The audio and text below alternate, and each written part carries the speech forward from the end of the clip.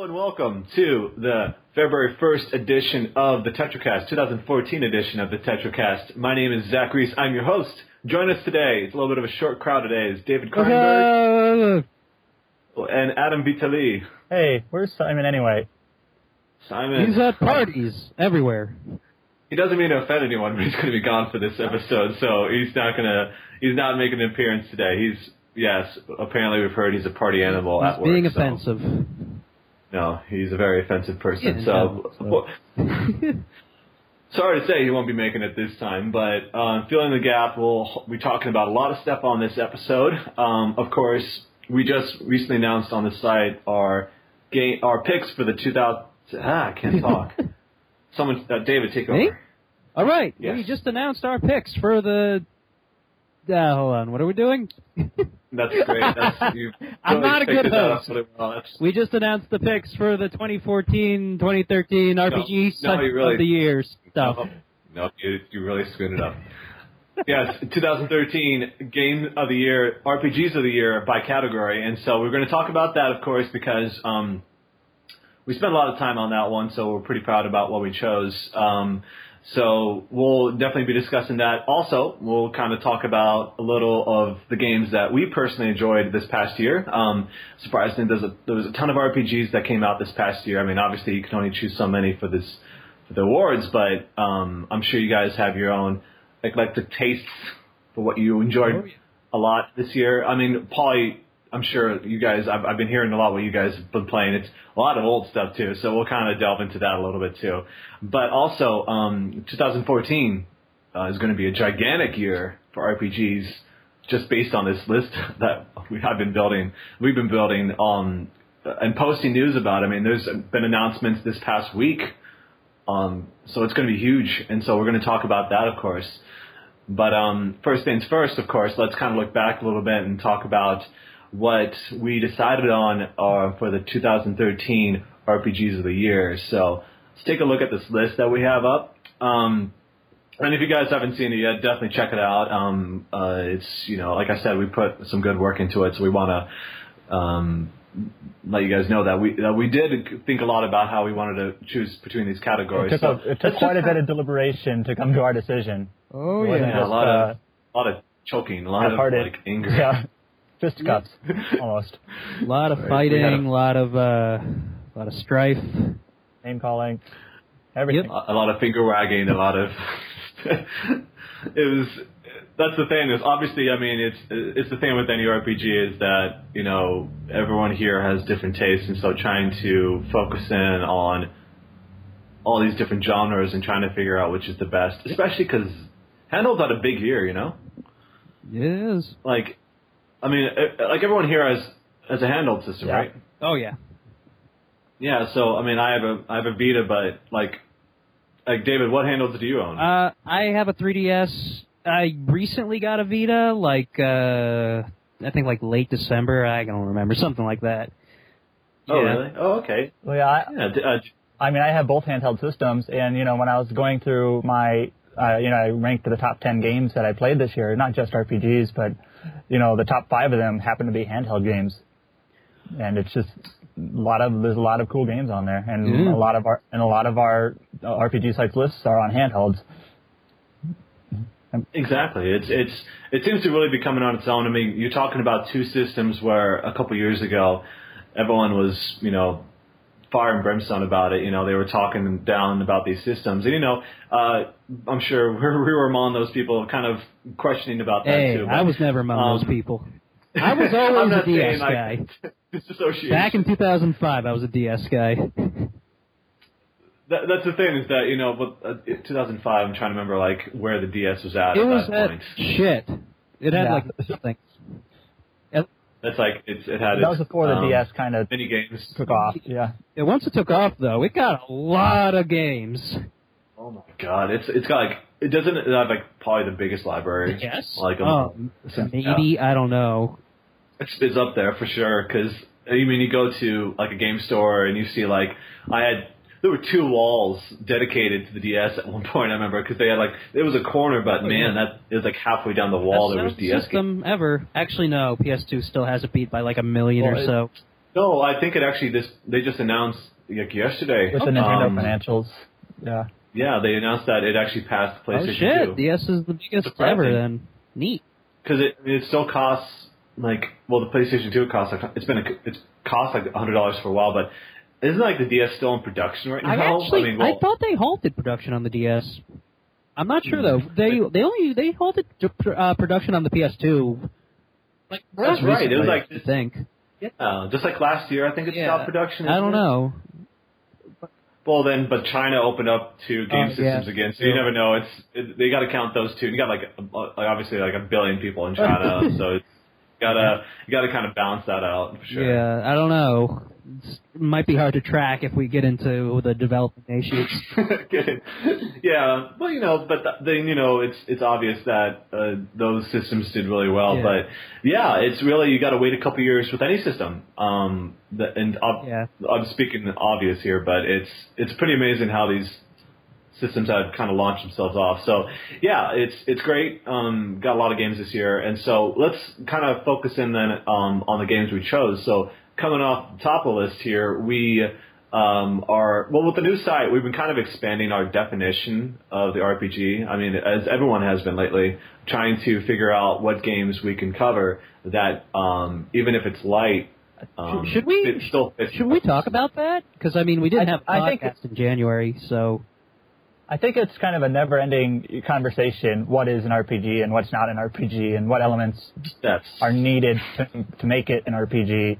So it's definitely a conversation that I don't think will be ending anytime soon. Yeah. I will always make the argument that Zelda is indeed an RPG, even if a lot of people don't like to put that in the same field. It's like it's got quests. You got a town you can visit. You talk with NPCs. You roam around in battle. It's like you get new equipment. You have skills and all kinds of stuff. It's like, what part of that does not fit an RPG? People are so traditional about it. I think the argument there would be that there are no like stats or things like that, other than like hearts that you get. That's about it. But I mean, but you do upgrade like your weapons and armor. You can buy and sell items and stuff like that. So it's like but obviously, there's a lot of entries in Zelda. It's like Zelda 2, obviously, it was complete RPG right there. But then you look at some of the more recent ones, it's you could say like it's a light RPG, something like that, because it has very light RPG elements. Yep, and in our RPG Site Awards, we called it a tangential RPG. Whatever that is. Well, fancy word. It kind of tiptoes the line of what is an RPG, and so I guess that's where we get the term tangential from. And there were a couple of games that were kind of, I guess, maybe not in the conversation because this was one of the awards that was, I think, decided relatively quickly. But I know there's Rogue Legacy. I know there was since the site covers visual novels and things like that. I know Ace Attorney was at least thrown around, but we pretty quickly, I think, decided that Zelda: Link Between Worlds was our best tangential RPG.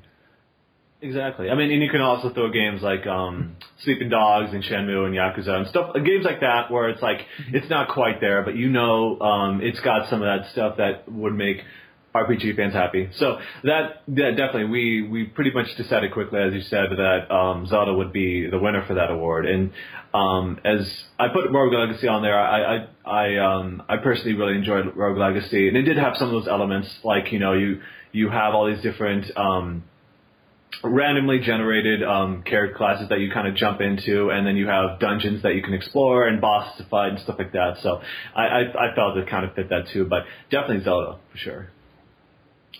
And David, you played Zelda too, right? Yes, I did.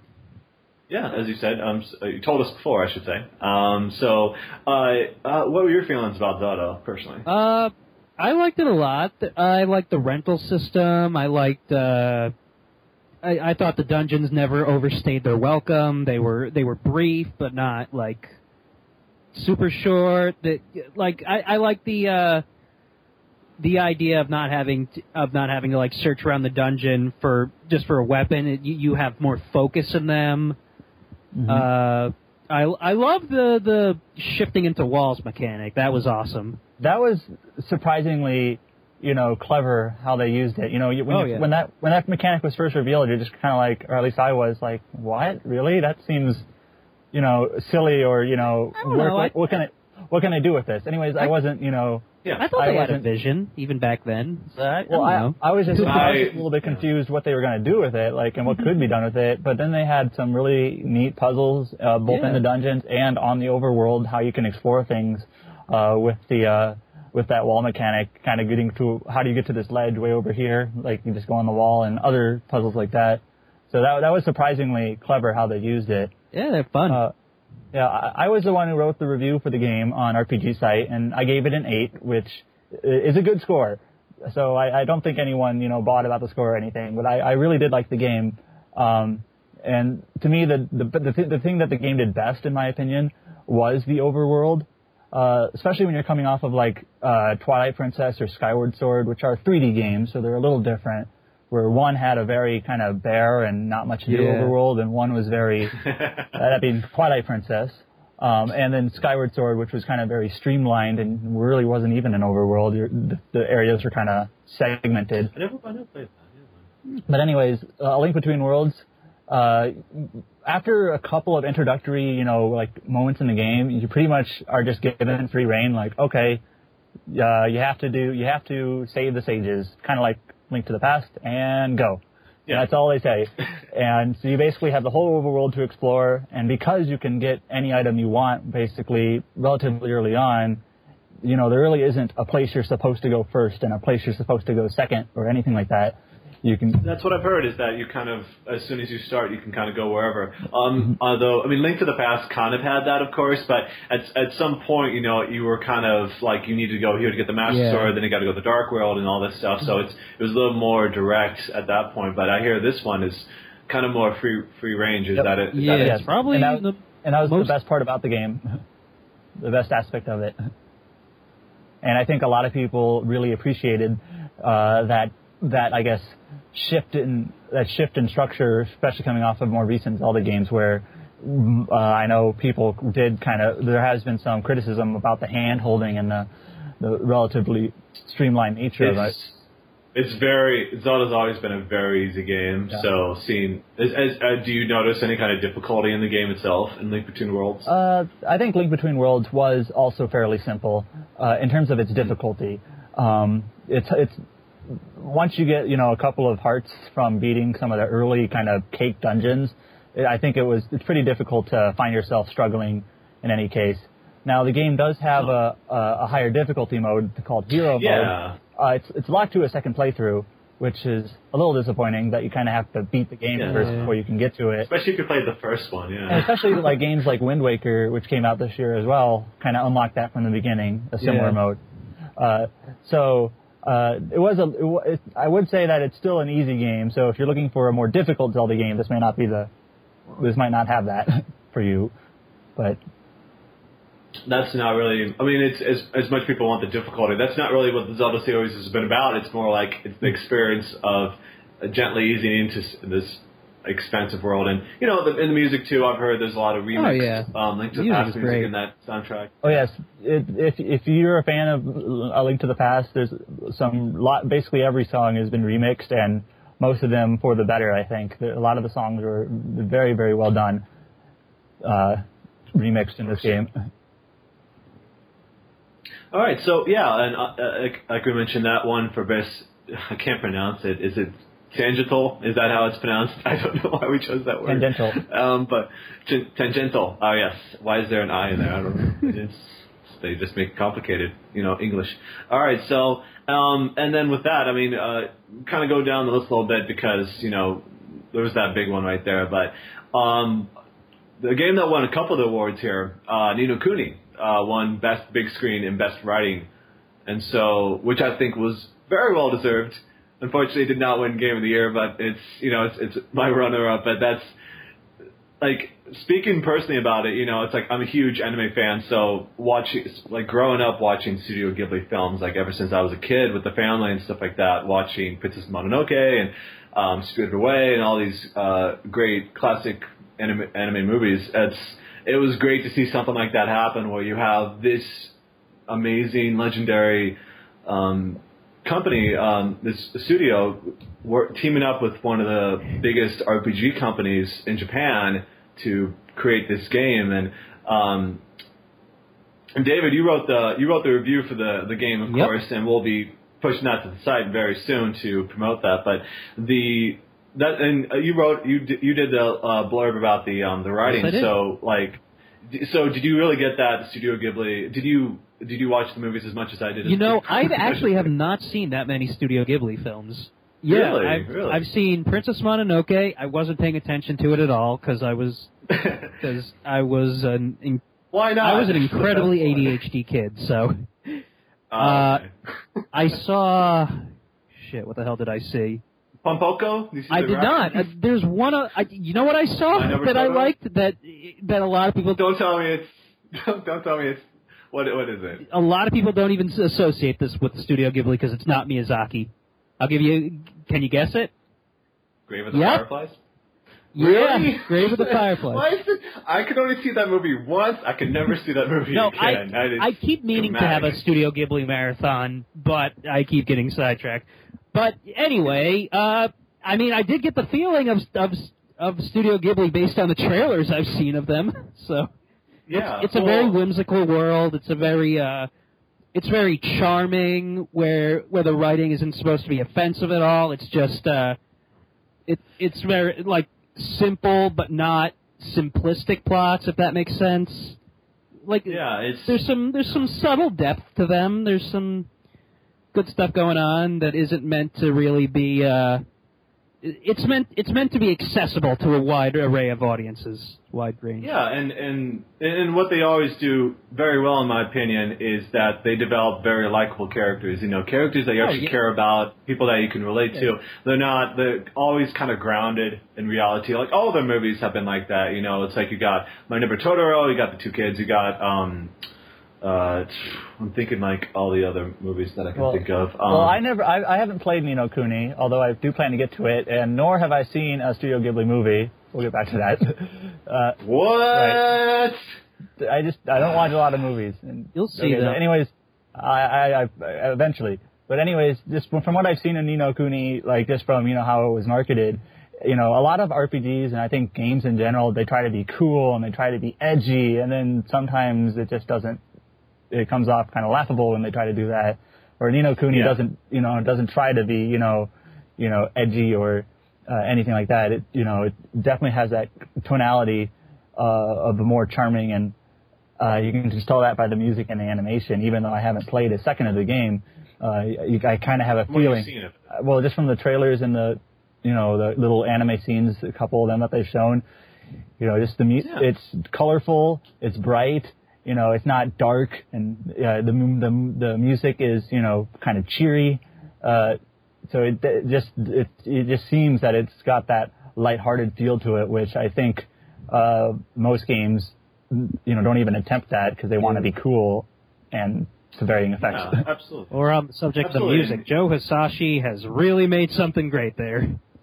Yeah, he did an amazing job. It's like it's fantastic that they were able to get the guy who's basically doing a lot of Studio Ghibli's music over the years. Being able to bring him in and create this amazing soundtrack that kind of brings the whole experience home. Yeah. So that was definitely a pretty great time. And the best part I think about Ni no Kuni for me anyway was that it felt like I was.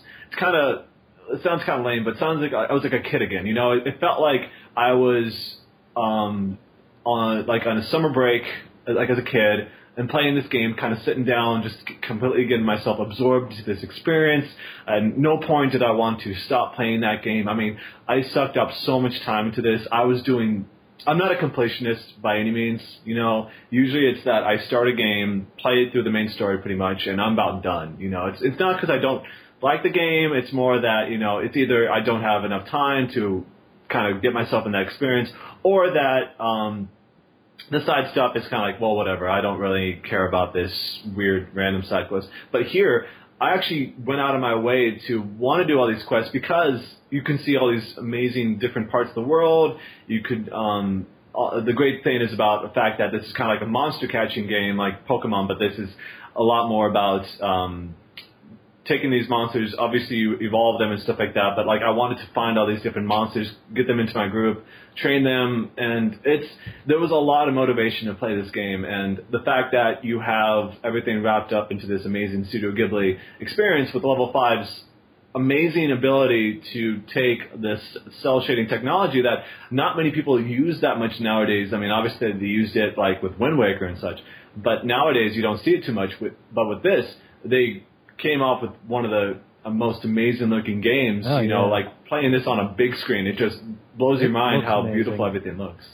Exactly, and that's why I got completely caught up in the experience. It's not going to win the award for like the most like theatrical, like it's like a Shakespeare play or something like that. It's not going to have like the most complex writing and stuff like that people want from some RPG. It's not really text heavy.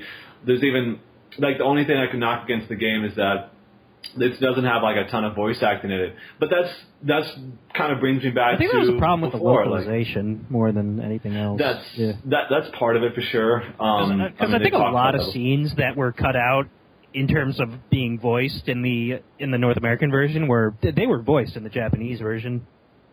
Yeah, it's obviously contracts, passing hands, stuff like that. But at the same time, it's that because I was so caught up in kind of reliving the way I used to be. Like I played a ton of games in like middle school and high school, a ton of RPGs, stuff like that. And like all those, there was no voice acting. I love Final Fantasy IX. There's not a moment of voice acting in that game, but it's that you cared a lot about these characters, like I said, and that the writing for what it was very good. I loved the White Witch story. That happened at the end of the game, that was pretty great. much. But it definitely was it hooked me in, and that's what I could say the best thing about that game. That's why I'm glad we at least gave them those awards. I know there are murmurs about, I don't know how founded they are, of a potential sequel.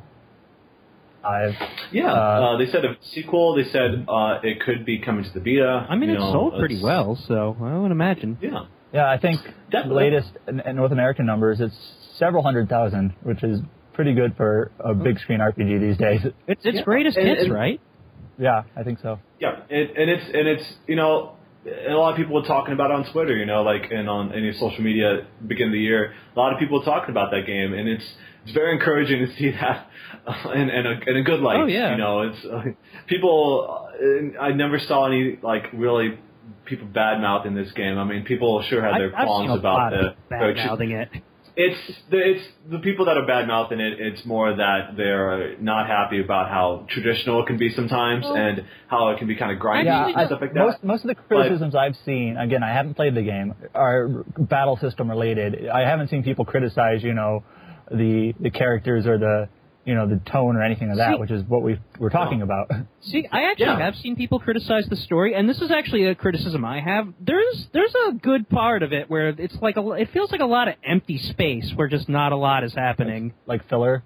Yeah, like filler. I mean, again, the way it starts off great, it ends great, but I mean, I do think there's a like with any RPG, the middle parts can more so here. Like, there's a pretty decent chunk in the middle where there's not really much going on, and there's a lot of like fetch quests and stuff like that.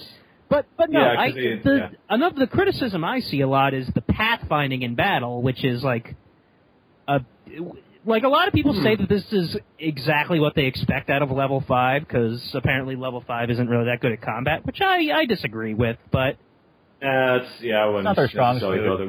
Rogue Legacy was all right with the combat. And also the AI, which I agree with. The AI is not very good.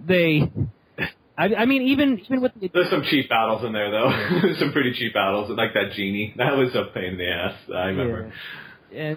But it like I said, it's found it. You can completely, and that's I can completely understand where someone's coming from when it comes to something like that. It's like I said, it's a very traditional game, and that's kind of what they set out to do. And yes, the middle parts are kind of meddling. It's definitely got a lot of filler, but that's the same with some of the that's the like same. Persona 4's got a lot of that stuff. So that's why the murmur about a sequel.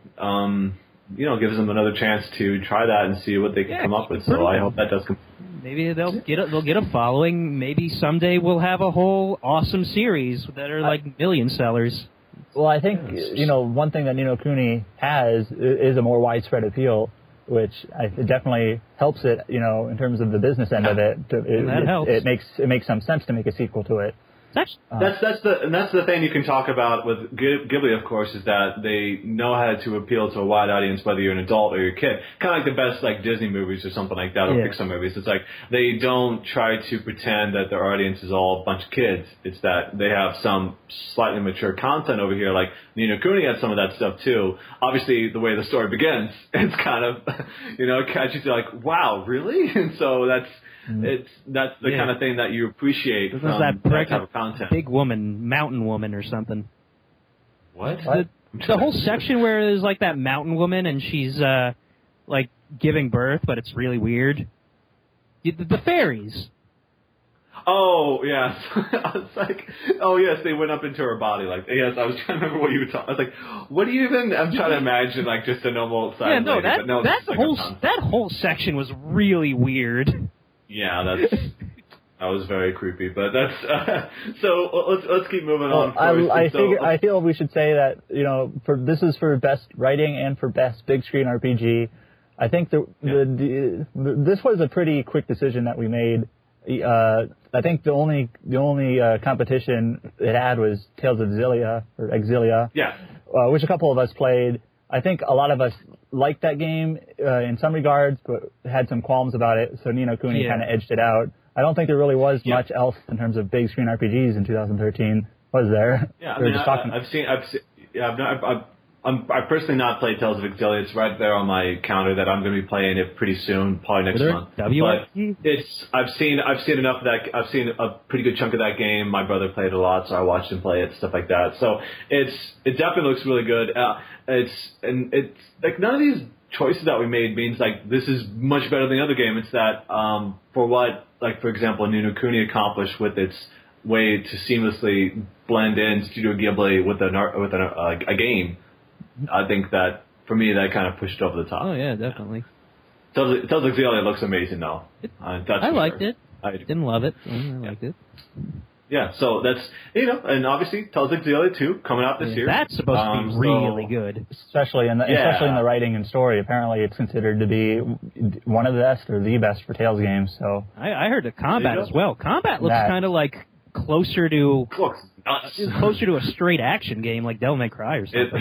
It looks tense, like intense. Like combo based system kind of thing. It looks nuts. I'm looking forward to that one, and that's that's going to be obviously up there when we look at the end of the year, hopefully. But and then kind of keep it going down here because obviously we had a game that dominated a lot of this, so I'm going to keep going. For the best soundtrack, Ys Memories of Celceta wins that one. So it's, once again, this was kind of a heated talk between. This might have been the most heated. Yeah, there was a lot of bad feelings all around. Zach and Liz were heavy supporters of the Ys soundtrack here, and I liked it a lot as well. But then my pick personally, as well as Simon's, was for Shin Megami Tensei 4, which ended up being the runner-up. So it took us a while to come to a decision of which one should be our winner. And the soundtracks are definitely very different. So you can't really go wrong with either, I think. But Ys definitely has the more upbeat, higher tempos, kind of the music that you're used to with Ys soundtracks. Lots of electric guitar, a lot of violin as well, really up-pace tracks. So especially what's the word I'm looking at? It corresponds well with the gameplay of the series, pretty well. It's what you come to expect from a Falcom soundtrack. It's that they do a pretty good job of bringing a lot of music, a lot of tracks into a game. Where obviously with some RPGs, it's that you got that one dungeon music, that one field music, that one town music that kind of you might hear like a few times throughout the game. With the Falcom soundtracks, I mean, obviously with Megami Tensei games too, you get a pretty good at least quantized number of tracks in the game that, from one place to the next, you hear a brand new tune. And that's why it came down the way it did. One thing I think Ys does well is, since battles are done on the map and there isn't like a separate arena for your battles, is when you're exploring an area, you can hear a track basically in long from beginning to the end, and of course it'll repeat.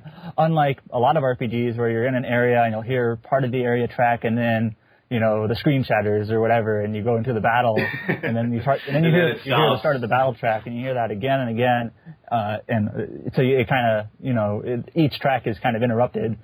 Where Ys, you don't hear that; it's seamless because the battles are seamless. So I think that definitely helps.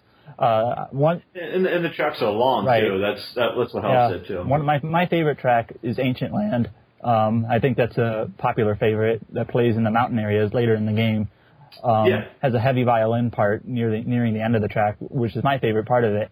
But yeah, a lot of these tracks they're very melodic, and they kind of get your blood pumping as you fight. At least some of them do. But there are a couple of softer tracks as well during the cutscenes or during the opening.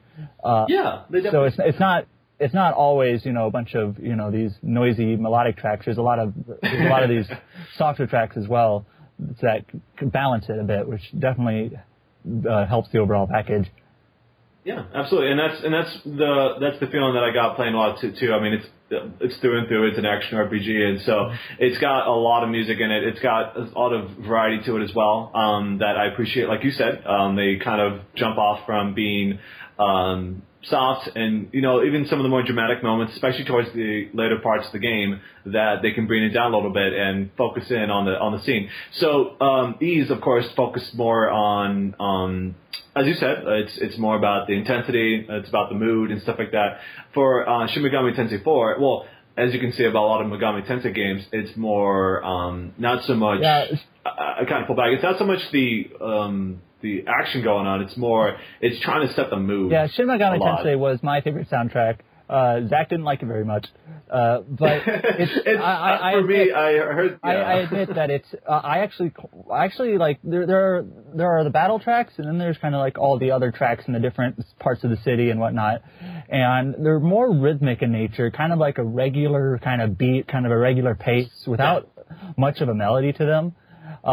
That's the thing. I get it's and for me it's that when I come to soundtracks, it's music that I really want to hear outside of the game. I don't always need just the plain old like this. It only works within context.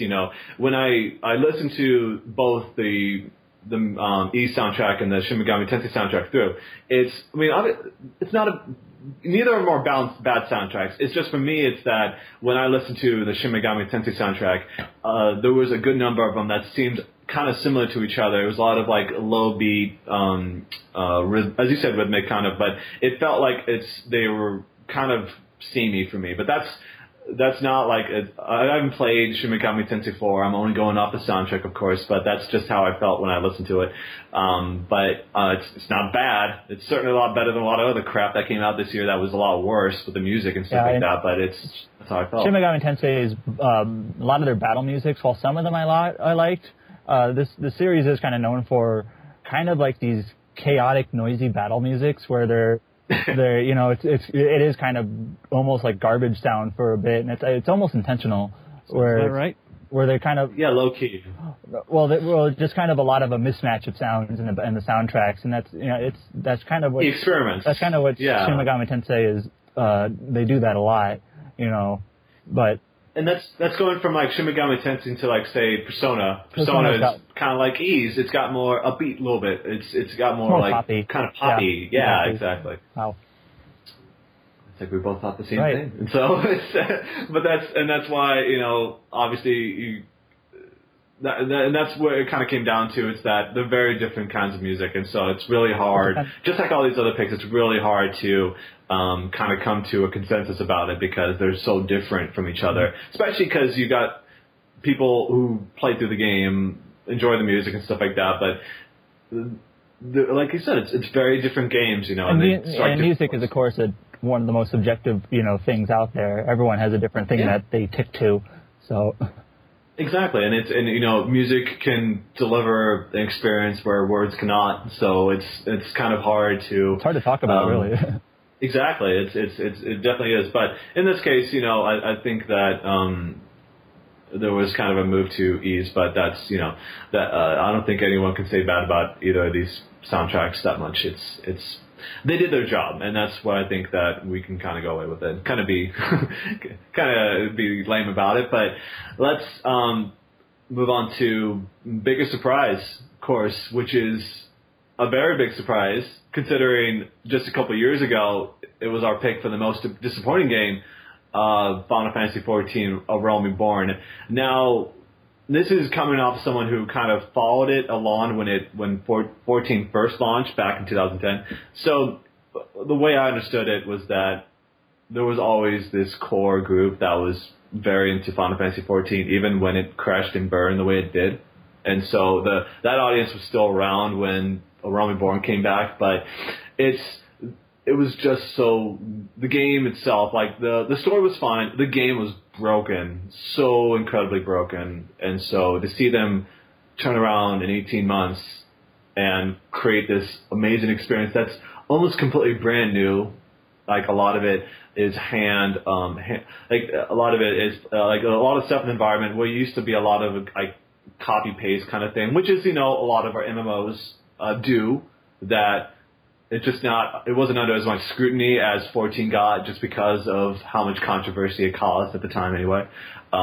People were upset about 13 and stuff like that, so they were trying to find ways to attack. But not for good reason either, though, because Final Fantasy XIV had a lot of problems with it, a lot of technical issues, a lot of glitches. The servers were a drag, just kind of like they are right now. But there was all these problems going on, and then here comes Yoshida. Here comes Naoki Yoshida. He comes around and takes over producer and completely just turns everything around with the team, and it was probably the most amazing moments seeing like a team like that who was very transparent, very upfront about the problems that faced them. They were being very honest about it, talking about what problems they had before, talking about how the game was rushed out the door, and without them ever kind of thinking about the consequences. I think this definitely shows. I think that was the great way to put it. Like how honest they were with the whole thing. Like they basically admitted, like, yeah, we didn't do very good with this first attempt here, so we're going to make it right. And they put a lot of effort into redoing it with this re-release. And it seems like now I haven't played it. MMOs. I might try out the PlayStation 4 version when it comes out. It's got a beta for free and April being the full release or whatever. But I've seen a lot, of the same storylines. That this is a much improved game. It definitely is. It's So you played a little bit of it. Yeah, I basically played. To be honest, I haven't played as much as like Aaron has. Aaron still plays so much to this day. It blows my mind every time I see the updates. But for me, I played all the way up to like level 30, and I put a lot of time into it. It's not. I still got a good chunk of that experience, and I can definitely see how amazing that it was. Seeing all those producer letters and stuff like that, seeing the patch notes, even like this past week, all the great new updates they've been added in. It's this gigantic game now, and it's amazing, like all the stuff they have planned for it, and they don't want to hesitate at all. They keep coming up with more things to add to the game to improve the experience. And of course, they're bringing out the console versions to basically. They spent a lot of effort with this game, and they're trying to, show everybody, hey, this is a great game. It's not just an MMO. Everyone says that you can play this single player. And it's got an amazing single player story. Even if you don't like playing with other people online, that you can play it like a single player game if you want, and to no disadvantage or little disadvantage maybe, and that it's a great game and not just a great MMO. Yeah, and coming from me, where I played a lot of Final Fantasy 11, I put so many years into that game. Going from that to Final Fantasy 14, it is a million times more approachable. Before with 11, I stopped in like 2008, so I'm not too familiar with how 11 is nowadays. I mean, they've been, like recently 11 added a feature where you can actually get NPCs to join you to fight for you, so that game's come a long way with the way they treat people who want to just fight alone. At least when it comes to like real life people, obviously. But in 14, it's that, yes, it's got this amazing, well-developed story that the characters are all very well done. Even characters that you wished would appear in other properties as well. So they did a great job there. And then all the environments are very well put together. And so, yeah, absolutely. It's an amazing turnaround. And, for people that didn't give 14 a chance, yeah, as you said, they're going to do it's coming to the PlayStation 4, so they're doing their beta in February, late February, where it's the PlayStation 4. You don't need to buy the game; you can just jump in, download it, play it yourself, and then it's coming out in April. So I don't have the exact dates or anything like that, but it's coming out in April, and people are kind of giving it the cold shoulder because it's got a subscription, but man. From what I've heard about that game, it delivers, because you kind of think like, what if this game was free to play? What kind of experience would it be? It's like, I think that without those subscription fees that the company's been getting, that the team's been getting, I don't think they could probably do half of what they've been able to. It's like if they didn't have that stuff, like I'm sure Final Fantasy 14 and Moment Born, we would not be talking well about it. I think at this point, not because free to play can't work. It's that for all the stuff they had to do with that game to make it decent, it's with the promise that they'll have that money there to pay for it, and without the demand of having to develop like items on a weekly basis for weekly basis for an item store or something. It's like I like that they're focusing in on the experience rather than like the surrounding stuff. Yeah, and I guess with all the kind of the mixed reactions that the Lightning Returns or that trilogy is getting, and with Lightning Returns coming out next year as well, I think Final Fantasy XIV, A Realm Reborn, is in a general sense a big success story for Square Enix as of late. They're pointing to it. Yeah, so it's funny how they're touting in it this amazing story, and they have so many subscribers and stuff like that. It's like this is this amazing thing, and it's like you hope that they're putting all that success, all that money that they're earning from this towards the games that you want to get from them, not the games that you don't give a crap about. Yeah. Or like these mobile, like these crappy games you don't want. So it's like you hope that they put this money. It's like, okay, you're doing an amazing job with the Moment Born. Now can you give us like a new Star Ocean, a new Valkyrie profile, a new Parasite Eve or something like that? That'd be nice. Yeah, right? A new Final Fantasy Tactics, please? A new Chrono game? A new Chrono game, yes, please. That's the thing. It's like people like try to talk down about these things. Like, well, they say about how they have these money problems, but I think it's not that you want to give them money to do this. Like, hey, well, I think most people would agree that Square is probably in a down note right now. There's a lot of potential that they have that's kind of sitting there. Whether it's they got the director of Final Fantasy 9 and 12 just sitting off to the sides. You don't know what he's doing right now, so it's like hopefully he's making the next game you want to play. But anyways, in a couple of months, I'm sure we'll have a podcast talking about Lightning Returns and talking about this whole thing later. So I'm sure. Yeah. I'm sure we'll be talking about this more.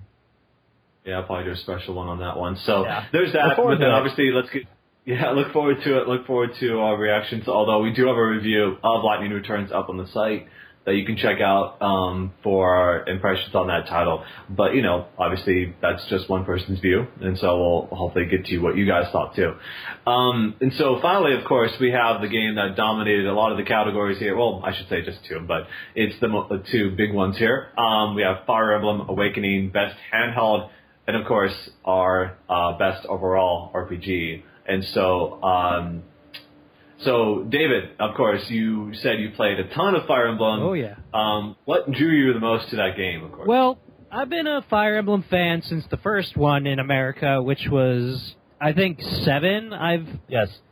I played fan translations of earlier ones, and like I played all the official ones, and I've been a huge fan of the series. I've been a huge fan of like the way permadeath is present and how OCD that makes me. And like this is the most streamlined Fire Emblem experience there is, and like it's got so much, like a lot of great stuff for old and new fans, like the new like the way you can just go to skirmishes. Now I'm using Valkyria Chronicles terminology. Oh, that's what I like to hear. Yeah. You know? I mean, I know you could do that in Fire Emblem 8, I think, but Yeah. There's a lot of cool new features, and I know that the development team said that the future of the series could be in jeopardy if they don't like sell enough for that, so they worked their asses off. And they made it like the best they could make it, as if it would be their last. So they packed in a ton of content, and then there's like the whole marriage thing, which adds a new layer of gameplay. There's teaming up, which adds a new layer of gameplay. Like there's just so many combinations, and the series always was pretty deep because I mean that's how SRPGs are, but. The teaming up thing makes it quite a bit deeper. And see, after I beat hard mode, which I played, that was the first mode I played. Then I went into lunatic mode, which anyone that's familiar with Fire Emblem know that you shouldn't do that if you're a sane person. So I went into that, and it was just like, lunatic oh my requires God, almost perfect strategy and, of course, a lot of luck. Oh wow, yeah, that'd be headache. No, like sure. the first 3 chapters in lunatic mode, you have to rely on your pre-promoted guy, who I think is Frederick. I can't remember. Yep. Yeah, and that's how lunatic modes or hard modes in the other games are too. Early on, you kind of have to you have to baby your other units. Anyway, this was the first time I actually played lunatic mode because I was just having so much fun with the game in general. So I wanted to play it again. And yeah, there's just like I loved all the combinations with the marriages. I loved all the combinations in battle. I mean, the story's kind of basic, but that's Fire Emblem. Yeah. The music is good, and you know what? The 3D effect is actually very good if you play. Really? On. There's this one stage that's like where there's a lot of rain. I thought the 3D effect on that was fantastic. It's just like Nintendo, they do some pretty cool things with the 3D. It may not be my preference to have it on all the time, but you know I tried it out with Fire Emblem and with Zelda, and it works pretty well. Yeah. No, Idea Factory. Now they've always been putting out those great Fire Emblem games.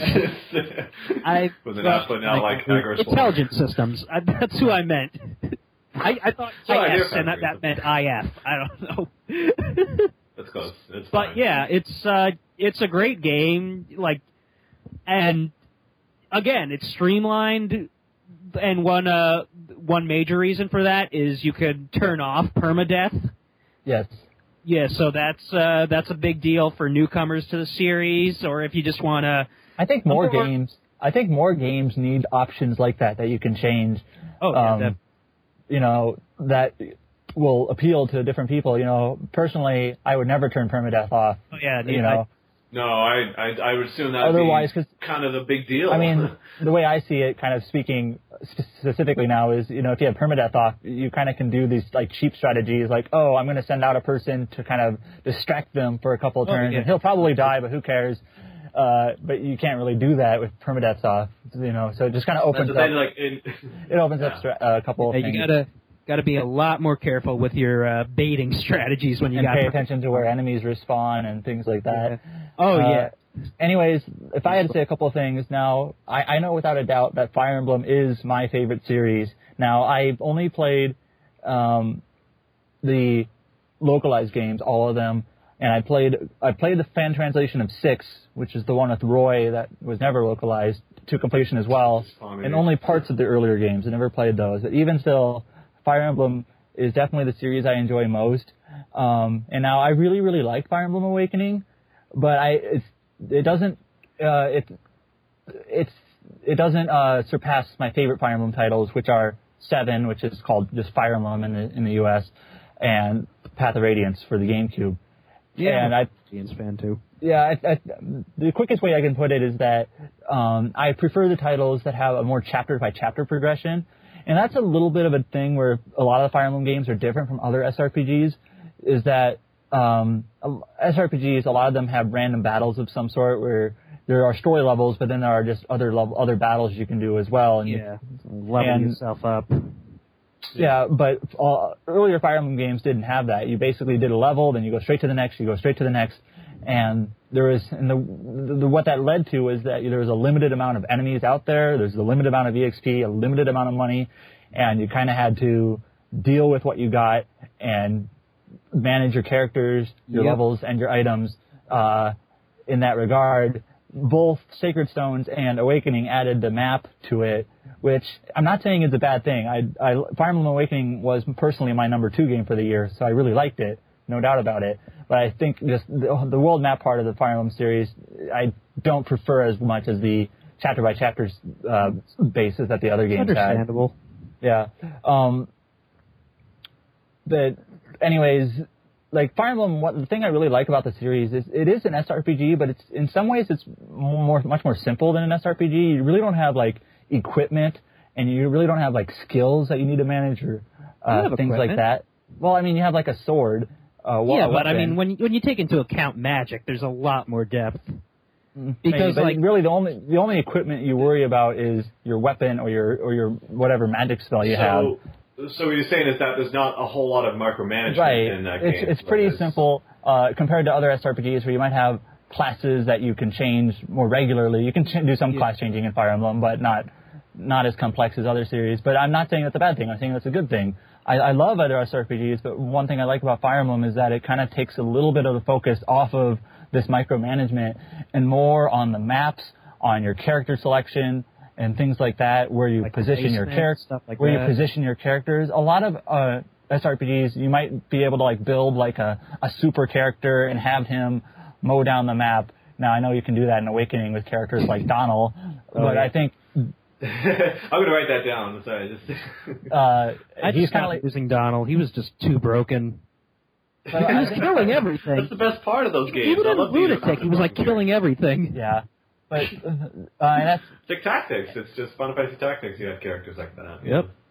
Yeah, Fire Emblem just kind of has a slightly different feel to it than a lot of SRPGs. And also, there's a lot of luck to the series as well, both in kind of your hit chances and in terms of level ups and what stats you get.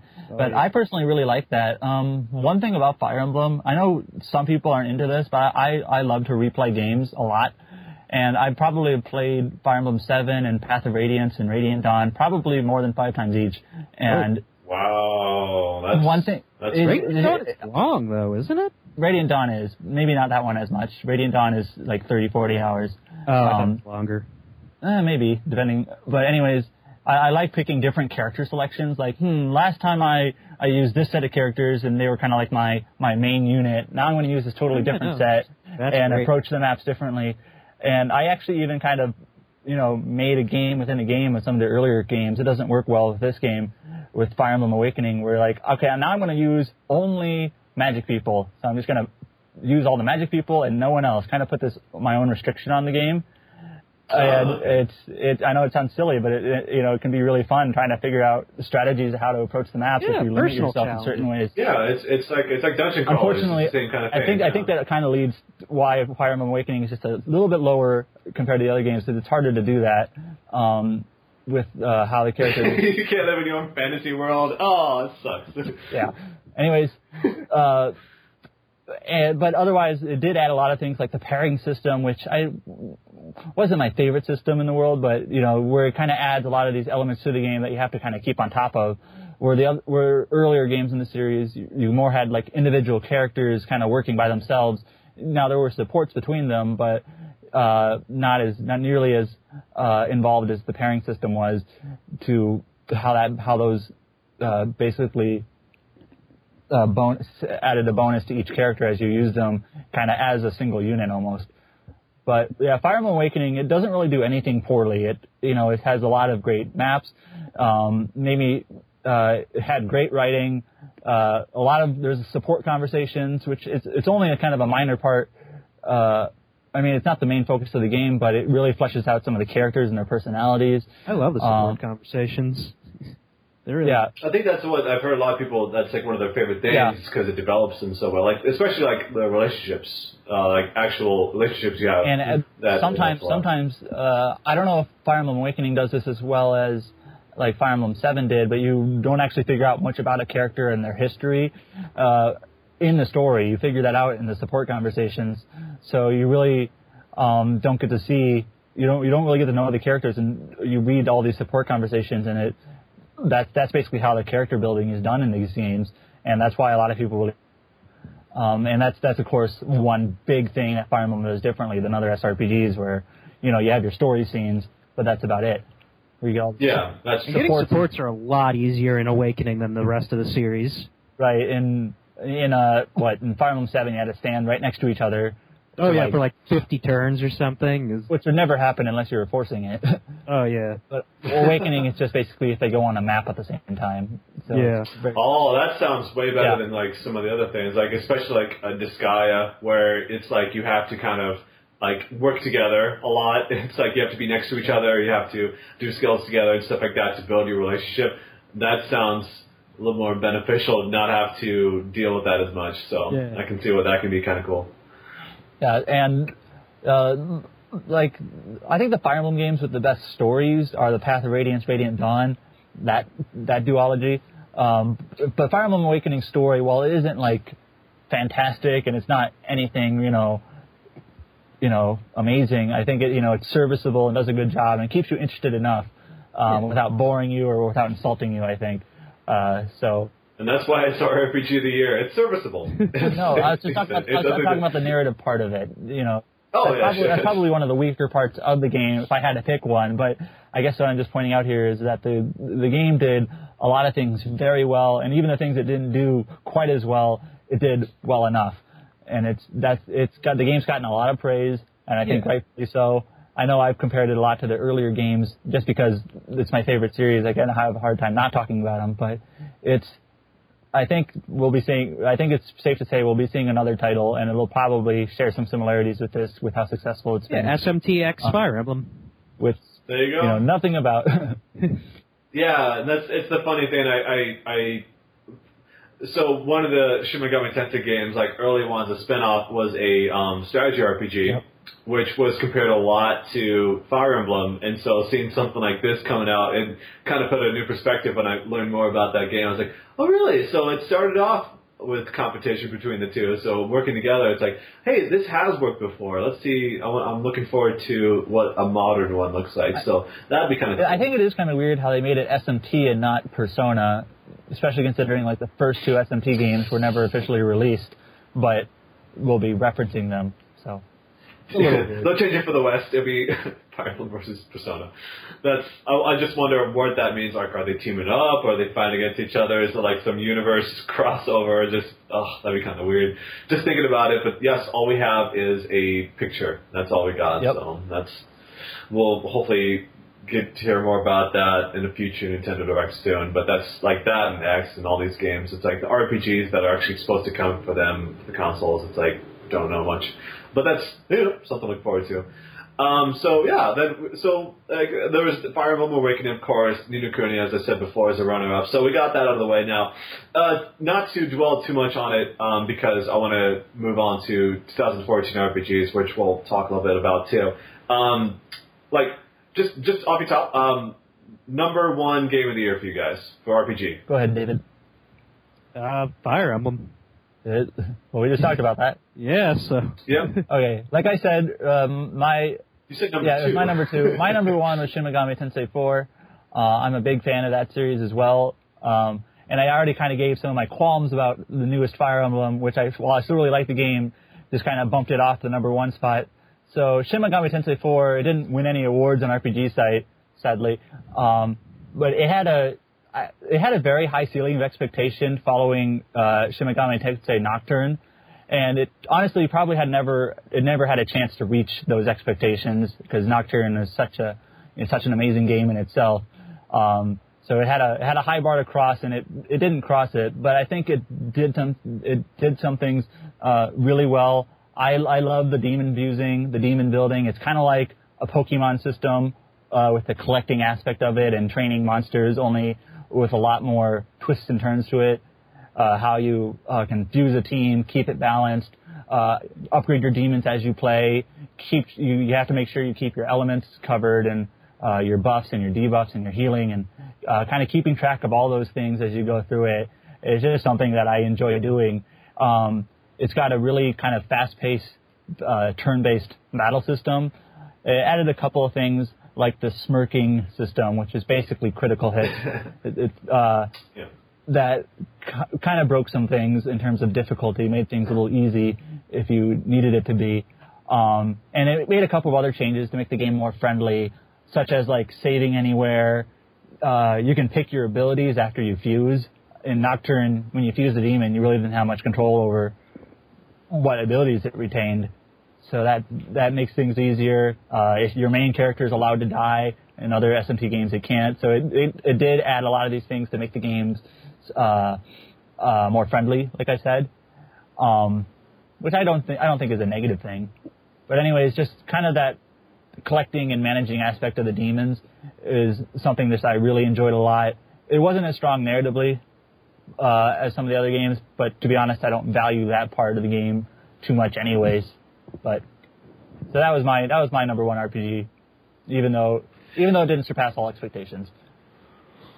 Yeah, well, it's personal number one, you know. It's, and I really want to play Shin Megami Tensei 4. So that's definitely on my list to play. For me personally, it's that definitely Ni no Kuni. I already mentioned how much I fell in love with that game and how still I can't believe how much fun I had with that game and how involved I got. It's like I don't give a crap about Pokemon, but I do really enjoy Ni no Kuni. And I was talking about how I was doing all these quests, stuff like that. It's about the closest I've gotten to a platinum. I've never gotten a platinum trophy before, but it's about the closest, and I do plan on going back and getting that. So a lot of that, although last month they did put out a patch for Valkyria Chronicles 3, which I've been spending a lot of time with, and it's pretty much been completely absorbed in my brain lately.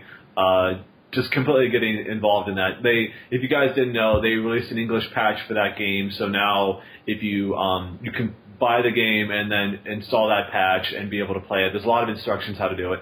But like I bought my copy off the Japanese PSN, which was like $10. It was on sale for a while. I think it still is, if I'm not mistaken. I think you can still get it for around that much.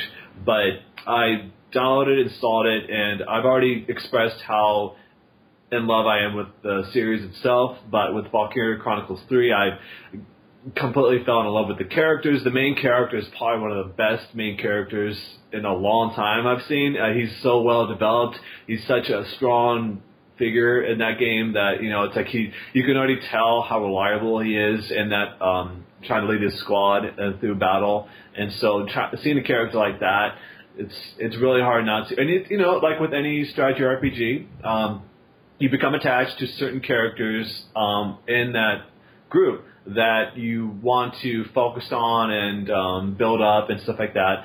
And that's pretty much kind of descriptive about how big I've been into strategy RPGs and dungeon crawlers. Like I've this past generation, at least late in generation, I've found a renowned love for those genres, and so it's like that's my complete focus now.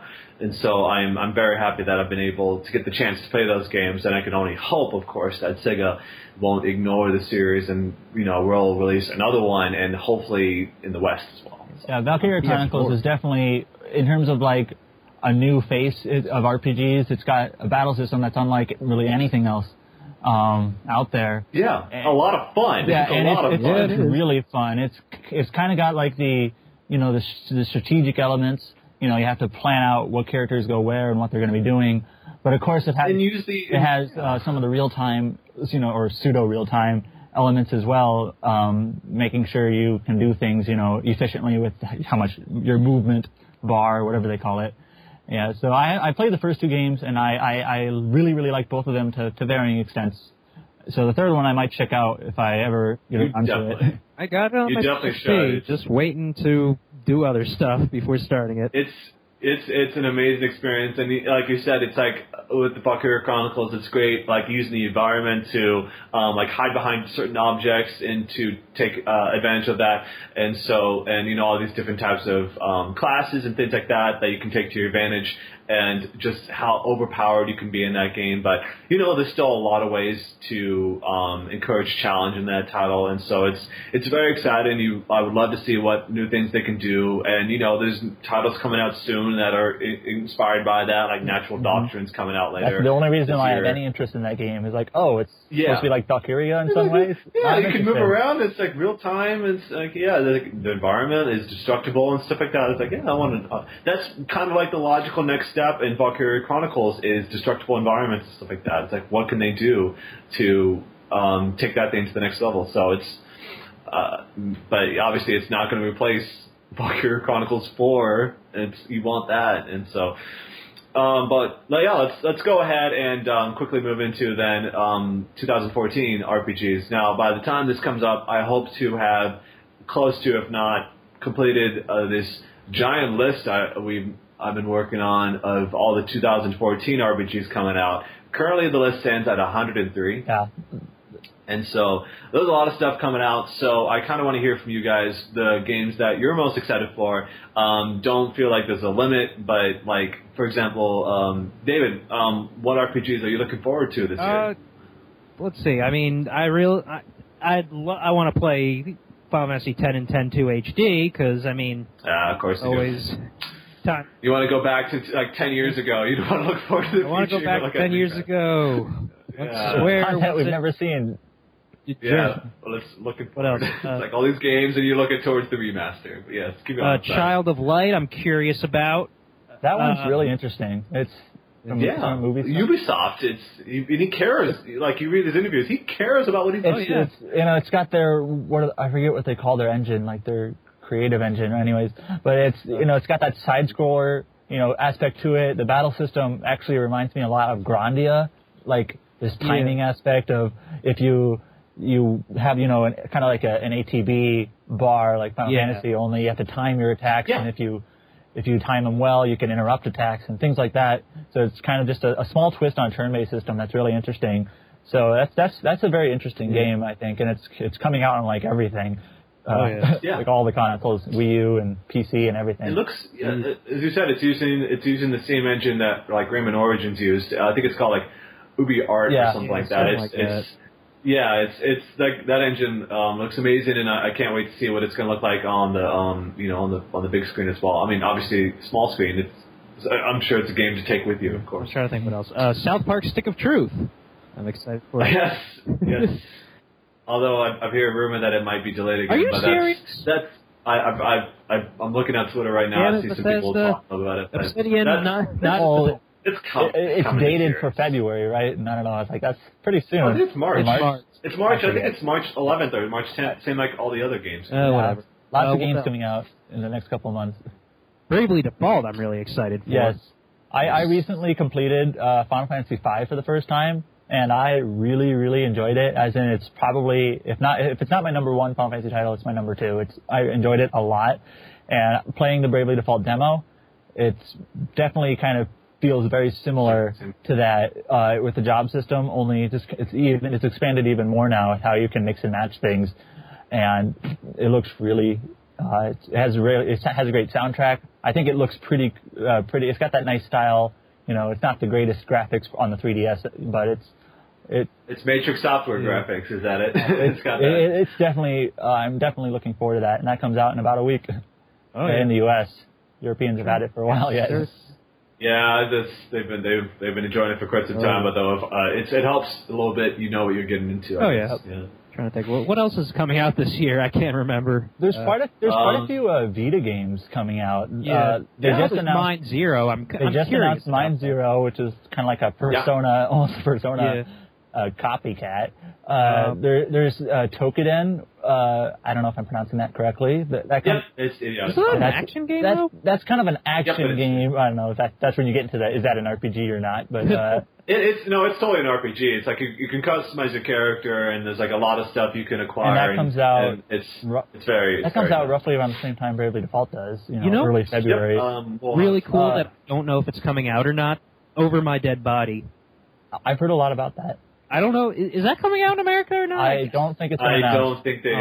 Yeah, but it's popular. There's that Conception 2 game, which is really kind of odd. It's coming out on Vita and 3DS, but it's surprising that it was announced for this. I heard the first one was really good, but not the second one. It's got a very let's just say interesting premise.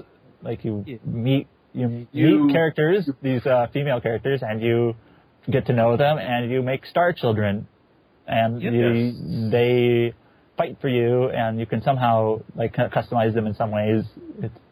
You're basically creating your party from your offspring, so it's kind of hence the name. It's a good premise. Exactly. Yeah, but there's a couple of these kind of niche Vita titles coming out. Demon Gaze is coming out, and I'm really excited for Demon Gaze because it got received well for what it was. I mean, that game, apparently their target was like 10,000 units, and it sold 100,000 units in Japan. It sold extremely well. But it's also because it's a dungeon crawler, and aside from that, I think it might be one of the few. As far as from Japan, I mean, obviously you got Legend of Grimrock 2 coming out too, but Demon Gaze, I'm really interested about that because it's got so many different characters in that game. Like it's all about the variety, and so I'm excited for that. I think that's it for me. There's a couple of big screen RPGs coming out as well, both Western and Japanese. I'm really interested in The Witcher 3, which is kind of become one of the big Western RPG series. So it looks. I mean, first of all, it looks spectacular from what we've seen so far, and it's it's got. Can't wait. I'm definitely looking forward to it. It looks great. Definitely feels different from all the Japanese RPGs we've been talking about.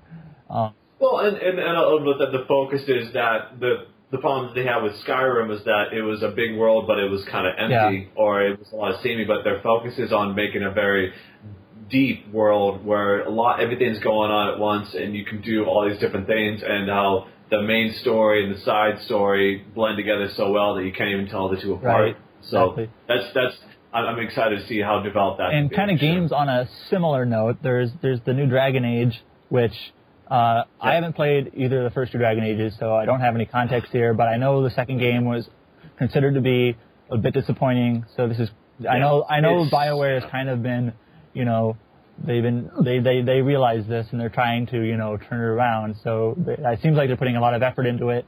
So I have some interest in it. But there's that game coming out. There's Dark Souls 2, which is obviously Japanese, but it kind of shares a similar aesthetic in some ways. I'm definitely going to buy. That's the first one I'm going to actually get into a Souls game is Dark Souls 2. Yeah, sure. Dark Souls 2. I know there were some comments early on that they said they were going to try to make it more accessible, and then they kind of backed down off of that because kind of a little bit of a reaction they didn't want.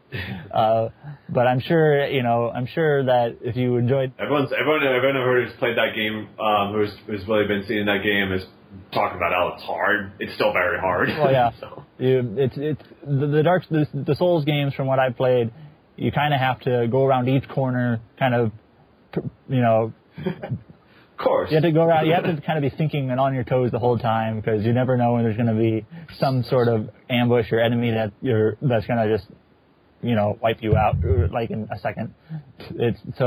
In terms of big screen Japanese RPGs, I know relatively early on we have a couple of remasters in Final Fantasy. There's also Tales of Symphonia, but there's also Xillia 2. There's totally forgot about that. I'm excited. There's Xillia 2, which will probably come out sometime in the summer. You think it's going to be like August, like the probably. First one? That's my guess. With Symphonia and Dark Souls 2 coming out from that publisher early, that one's going to be later. Oh, and Kingdom Hearts 2.5, of course, coming out later, and it's probably September. There's like October. Yeah, and then there's Atelier, Etcha and Logi. which Esca and Logic. however you yes. pronounce it. Escology. Yeah, that's what it's derived Yeah. from, right? Yeah, exactly. It's about all that, but yeah, definitely. Very excited for that game. We'll have a review for that. And Tokiden, by the way, we'll have reviews for those.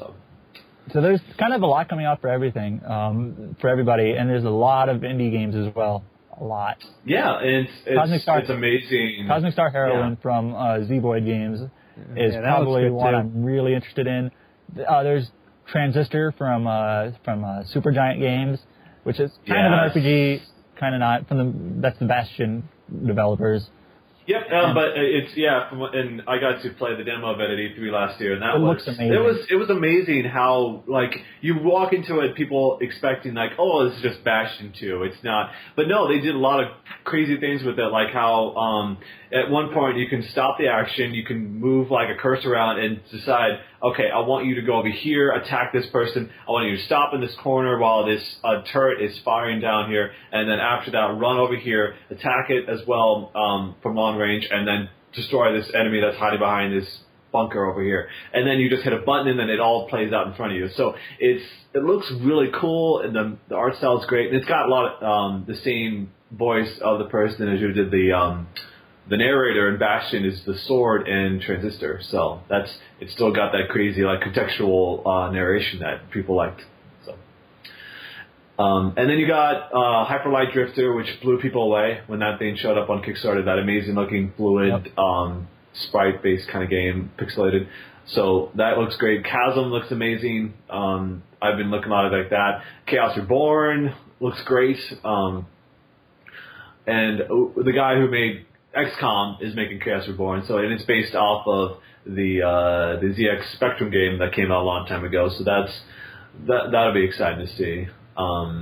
There's just a lot of variety, and MMOs, a lot of them coming out this year. I mean, I want to also mention Drakengard 3, which I'm very excited about. It's coming out this year. So, and Trails in the Sky, second chapter is coming out. I'm really looking forward to Trails in the Sky.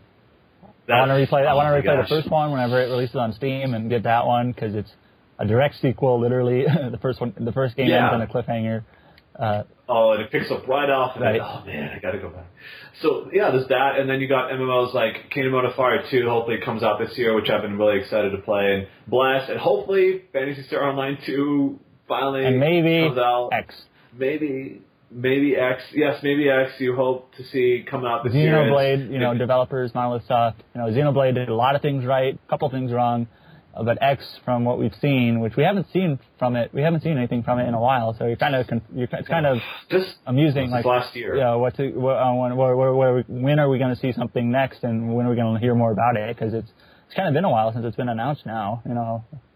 Yeah, there was that short trailer at around E3 last year that they showed off, like some of the more gameplay, like the mechs and stuff like that. And it's like people kind of wondering if that's going to be just an open world single player game like Xenoblade, or is it going to be an online multiplayer game? Yeah, some of the screenshots, and you hope it's not. I know showed like chat boxes like an MMO, but it might be more like Monster Hunter with that online sense where it's asynchronous. It's gonna be like Need for Speed. It's got social media and stuff like that. But no, I hope it's. White Knight Chronicles had some of that too. Yeah. It had like chat box stuff like that, like scrolling, like it's showing you. And who knows what that's going to be? I hope we learn more. I really want to know more about the game. Yeah, but kind of in typical Nintendo fashion, they kind of go on radio silence for a while, but we'll hear something. They'll talk about it again when it's going to be out in a couple months later. Yeah, probably at E3. Probably. They don't. They did say they're going to come back to E3. I'm sure Nintendo's actually going to have a conference again this year, like a proper press conference, not That'll be nice. Small press area. I think in the latest listings, X was still listed as a 2014 title. Yeah, but those listings don't mean anything. It's not set in stone, but I think they had Kirby on those listings for years. Yeah, and that didn't come out till like 2010 or something. Well, like Mass Attack. I also hope, by the way, that speaking of which, that Freedom Wars comes out here too, because that's like Sony Japan's next big project. So I want to play Freedom Wars for sure, and Deep Down, but who knows what that's going to be like. So. Yeah. Yeah, and so And obviously, we got these new consoles. I want to see some damn RPGs on these new consoles. That would be nice. You know, it's very. Obviously, you're not supposed to hear about that stuff for like another year or two. The ones you want to play like PlayStation 3. It took a few years, but it's like, guys, they said it's easy to develop for. I want to see like at least something showing up. I want to see the next Tales game. I want to see more than just Final Fantasy and Kingdom Hearts. I want to see a lot more than Tales that. of Zesty is going on, so. Zestiria, as it were. Zestiria. You got to have the IA at the end because that's how you know it's a proper Tales game. Yeah, that for sure. And so, well, hopefully we hear a lot more. You got GDC, which they are planning some announcements for. They did say, Sony was saying something about how they have something that people are going to be excited for, which the rumor is that the PlayStation 4 is going to support PlayStation 1 and 2 games to be just, you can pop the disc in, and then it apparently has got a built-in emulator that upscales things like you expect, like the PlayStation 3 used to do, but also like the Vita TV. But then later on you got E3, Gamescom, TGS. You can go down the list of all the shows coming up. So yeah, I hope so. Yeah, that'd be nice. Yeah. So obviously a giant year. Like I said, we'll have this list up on the site this weekend, and so like I said, put a lot of work into it, but it'll have all the RPGs, and so I'm very much looking forward to what you guys out there are looking forward to as well. So definitely share it with us on Twitter or on our site. So in the meantime, we also kind of played off of it that the new version of the site has been up this year, so check it out. Put a lot of work into it, so it's great to see how amazing it looks now, especially with like some of the longer pieces we've done. And of course, we hired a new video editor, so check out our YouTube channel, youtube.com/RPGSiteNet. Justin's been doing some amazing work on there, like just this past, this will go up on February 1st, but I should say like a couple of days before today is when you're hearing this, he put up a review for Sweet Home, which is a survival horror RPG that inspired Resident Evil. Resident Evil is actually supposed to be a remake of Sweet Home, but it became something else. But there's still a lot of stuff in there. It's got like the mansions in there, the puzzles, the crazy like equipment and stuff like that you use. A lot of the looking at like an object and trying to manipulate it. All kinds of stuff is in that game. So check it out. He put a lot of work into it, so I want to make sure that you guys take a look at it as well. It's funny, it's fun, it's just nice it's a good watch. But yeah, so with that, we'll just go ahead and bring this to a close. Oh wait, hold on a second. I got to say something. Oh yes. I just got a shameless plug myself for a second. I just published a book recently. It's called Freeze Kill. It's about a serial killer that can stop time. Go buy it. It's good, I've been told. How do I buy it? Go to Amazon.com, type in Freeze Kill, and then buy it. No matter what comes up. Yeah, no matter what comes up, just buy it. So you probably put your name in there too, like Freeze Kill David? Yeah, this is Freeze Kill, David Kreinberg, buy, read. Is it physical or Kindle? It's only Kindle for now. It's only an ebook. Yeah. Everyone's buying Kindle now. Yeah, I'll get a physical copy out eventually. Maybe. I don't know. I know more people that have Kindle now. So, yeah, definitely check out his book. It's I actually had the page open yesterday, so I'll probably be buying myself a copy too because I want to check it out. Yeah, I definitely want to. I want to read what you put down, David. You're a smart guy. That's very nice of you. Yeah. But yeah, you don't need a Kindle. You can just read it on your computer. Yep, absolutely. They do let you do that. All right, I'll shut up about that for now. All right, great. So, obviously, February is going to be a big month. So, our next podcast, Lightning Returns. It'll be out. Tokiden will be out this month. Yeah, there's a lot. Flavor Default will be out. What else? Tales of Symphonia is supposed to come out this month. Is that right? Yeah, at the very end. Yeah. At the very end. So probably if we do talk about it, maybe not a lot, but hopefully we should have something on that. But yeah, and then obviously spring's just huge. So check out that. But in the meantime, I'd like to thank, of course, David and Adam for joining me. Thanks a lot, guys. You're welcome, Zach. All right, yeah. So, and with that, we'll end this TetraCast. Thank you, everyone, for joining us, and catch us next time on the next edition. Bye, everybody.